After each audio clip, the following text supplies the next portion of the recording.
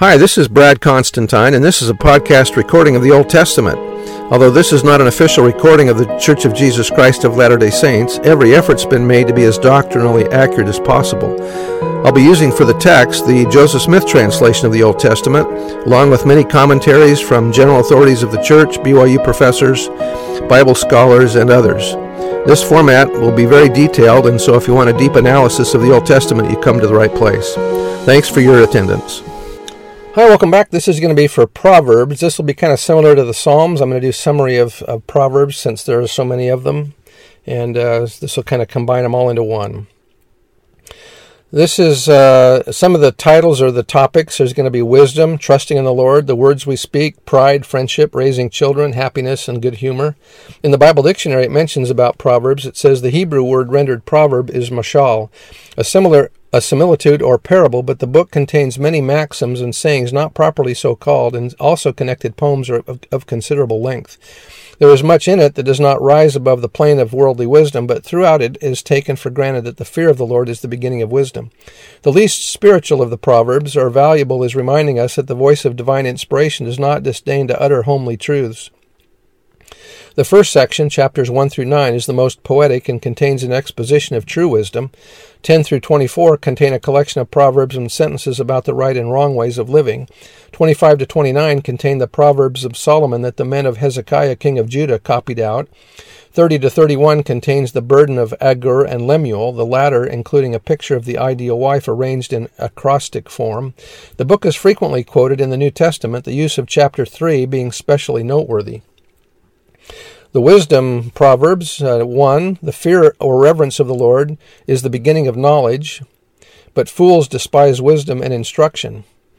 Proverbs 9, give instruction to a wise man, and he will be yet wiser. Teach a just man, and he will increase in learning. The fear of the Lord is the beginning of wisdom, and the knowledge of the holy is understanding. Kind of similar to 2 Nephi chapter 9, O that cunning plan of the evil one, O the vainness and the frailties and the foolishness of men when they are learned, they think they are wise, and they hearken not unto the counsel of God, for they set it aside, supposing they know of themselves, wherefore their wisdom is foolishness, and it profiteth them not, and they shall perish. But to the learned it is good if they hearken unto the counsels of God. Proverbs 2, so that thou incline thine ear unto wisdom, and apply thine heart or treasure to understanding. Yea, if thou criest after knowledge, and liftest up thy voice for understanding, if thou seekest her as silver, and searchest for her as for hid treasures, then shalt thou understand the fear of the Lord, and find the knowledge of God. For the Lord giveth wisdom, out of his mouth cometh knowledge and understanding. And then in Proverbs 3, happy is the man that findeth wisdom, and the man that getteth understanding, for the merchandise of it is better than the merchandise of silver, and the gain thereof than fine gold. She is more precious than rubies, and all the things that thou canst desire are not to be compared unto her. Length of days is in her right hand, and in her left hand riches and honor. Her ways are ways of pleasantness, and all her paths are peace. She is a tree of life to them that lay hold upon her, and happy is every one that retaineth her.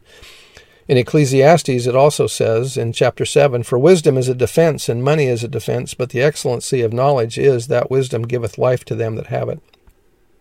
And then in chapter 15, the ear that heareth the reproof of life abideth among the wise. He that refuseth instruction despiseth his own soul, but he that heareth reproof getteth understanding. The fear of the Lord is the instruction of wisdom, and before honor is humility. Our lifestyle must make allowance for that need to deal with reality in our own lives. The disciple of Christ needs to expect the reproof of life and suffering. The suffering is that sweat that comes from working out our salvation. Suffering is on the agenda for each of us, and that was by Neil Maxwell. President Hinckley said, there is incumbent upon you who are members of the Church of Jesus Christ of Latter-day Saints, the responsibility to observe the commandments, to incline to study and to learn, said the Lord. Seek ye out of the best books, words of wisdom. Seek learning, even by study and also by faith. And then a psalm regarding trusting in the Lord in Psalms 3. Trust in the Lord with all thine heart, and lean not unto thine own understanding. In all thy ways acknowledge him, and he shall direct thy paths. Be not wise in thine own eyes. Fear the Lord and depart from him. Remember that when Solomon was given an option to have anything that he wanted, that he asked for wisdom. I wonder if that's why a lot of these sections, at least early on, are about wisdom.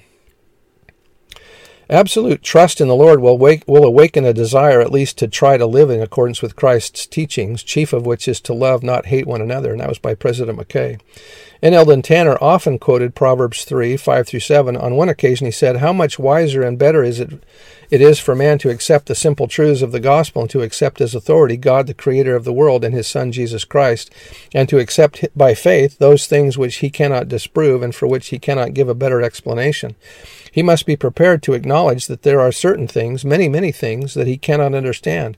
How can we deny or even disbelieve God when we cannot understand even the simplest things around us? How the leaf functions, what electricity is, what our emotions are when the spirit enters the body, and what happens to us when it leaves? How can we say that because we do not understand the resurrection, there is not or cannot be a resurrection? We are admonished to trust in the Lord with all thine heart, and lean not unto thine own understanding. And we are warned, woe unto them that are wise in their own eyes and prudent in their own sight." Regarding the words we speak, Proverbs 6, "These 6 things doth the Lord hate, yea, 7 are an abomination unto him, a proud look, a lying tongue, and hands that shed innocent blood, and heart that deviseth wicked imaginations, feet that be swift in running to mischief, a false witness that speaketh lies, and he that soweth discord among brethren." And then in 16, "An ungodly man diggeth up evil, and in his lips there is a burning fire. A froward man soweth strife, and a whisperer separateth chief friends." In 18, "The words of a talebearer or slander are as wounds, and they go down into the innermost part of the belly." 25, "A man that beareth false witness against his neighbor is a maul," and that's Hebrew for scatterer and some sort of war club, and a sword and a sharp arrow. In 16, "Pleasant words are as a honeycomb, sweet to the soul and health to the bones." In Proverbs 12, "Heaviness is the heart of man, waketh it stoop." Boy, that didn't make sense. "Heaviness in the heart of man maketh it stoop, but a good word maketh it glad." In Proverbs 15, "A soft answer turneth away wrath, but grievous words stir up anger." We seldom get into trouble when we speak softly. It is only when we raise our voices that sparks fly and tiny molehills become great mountains of contention. That was by President Hinckley. In all our daily pursuits in life, or whatever nature and kind, Latter-day Saints, and especially those who hold important positions in the kingdom of God, should maintain a uniform and even temper, both when at home and when abroad. They should not suffer reverses and unpleasant circumstances to sour their natures and render them fretful and unsocial at home, speaking words full of bitterness and biting acrimony to their wives and children, creating gloom and sorrow in their habitations, making themselves feared rather than beloved by their families. Anger should never be permitted to rise in our bosoms, and words suggested by angry feelings should never be permitted to pass our lips. A soft answer turneth away wrath, but grievous words stir up anger. Wrath is cruel, and anger is outrageous. But the discretion of a man deferreth his anger, and it is his glory to pass over a transgression. That was by Brigham Young. Regarding pride, in Proverbs 8 it says, "The fear of the Lord is to hate evil. Pride and arrogancy and the evil way and the froward mouth do I hate." In 13, "Only by pride cometh contention, but with the well-advised is wisdom." When one considers the bad feeling and the unpleasantness caused by contention, it is well to ask, why do I participate? If we are really honest with ourselves, our answers may be something like, when I argue and am disagreeable, I do not have to change myself. It gives me a chance to get even. I am unhappy and I want others to be miserable too. I can feel self-righteous, and this way I get my ego built up. I don't want others to forget how much I know. If Satan can succeed in creating in us habits of arguing, quarreling, and contention, it is easier then for him to bind us with the heavier sins which can destroy our eternal lives.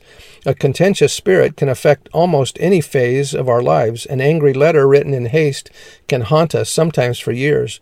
A few ill-advised words spoken in hate can destroy a marriage or a personal friendship or impede community progress. That was by Marvin J. Ashton. In 16, it says, "Pride goeth before destruction, and an haughty spirit before a fall. Better it is to be a humble spirit with the lowly than to divide the spoil with the proud." Dallin Oak said, Pride does not look up to God and care about what is right. It looks sideways to man and argues who is right. Pride is manifest in the spirit of contention." Regarding friendship, Proverbs 13, "He that walketh with wise men shall be wise, but a companion of fools shall be destroyed." And 22, make no friendship with an angry man, and with a furious man thou shalt not go, lest thou learn his ways and get a snare to thy soul. 17, a friend loveth at all times, and a brother is born for adversity. 27, ointment and perfume rejoice the heart, so doth the sweetness of a man's friend by hearty counsel. And 18, a man that hath friends must show himself friendly, and there is a friend that sticketh closer than a brother. In raising children, train up a child in the way he should go. When he is old, he will not depart from it. And in Doctrine and Covenants, section 68, it says, and again, inasmuch as parents have children in Zion or in any of her stakes which are organized, that teach them not to understand the doctrine of repentance, faith in Christ, the Son of the living God, and of baptism and the gift of the Holy Ghost by the laying on of the hands. When 8 years old, the sin be upon the heads of the parents. For this shall be a law unto the inhabitants of Zion, or in any of her stakes which are organized, and their children shall be baptized for the remission of their sins when 8 years old, and receive the laying on of the hands, and they shall also teach their children to pray and to walk uprightly before the Lord. In Proverbs 19, chasten thy son while there is hope, and let not thy soul spare for his crying. In 29, correct thy son, and he shall give thee rest, yea, he shall give delight unto thy soul. Regarding happiness and good humor, in 15, a merry heart maketh a cheerful countenance, but by sorrow of the heart the spirit is broken. In 17, a merry heart doeth good like a medicine, but a broken spirit drieth the bones. A wholesome sense of humor will be safety valve that will enable you to apply the lighter touch to heavy problems and to learn some lessons in problem solving that sweat and tears often fail to dissolve. And that was by Hubie Brown. So that's all of that's kind of the summary of the Proverbs. So anyway, that's it. We'll see you next time. Bye.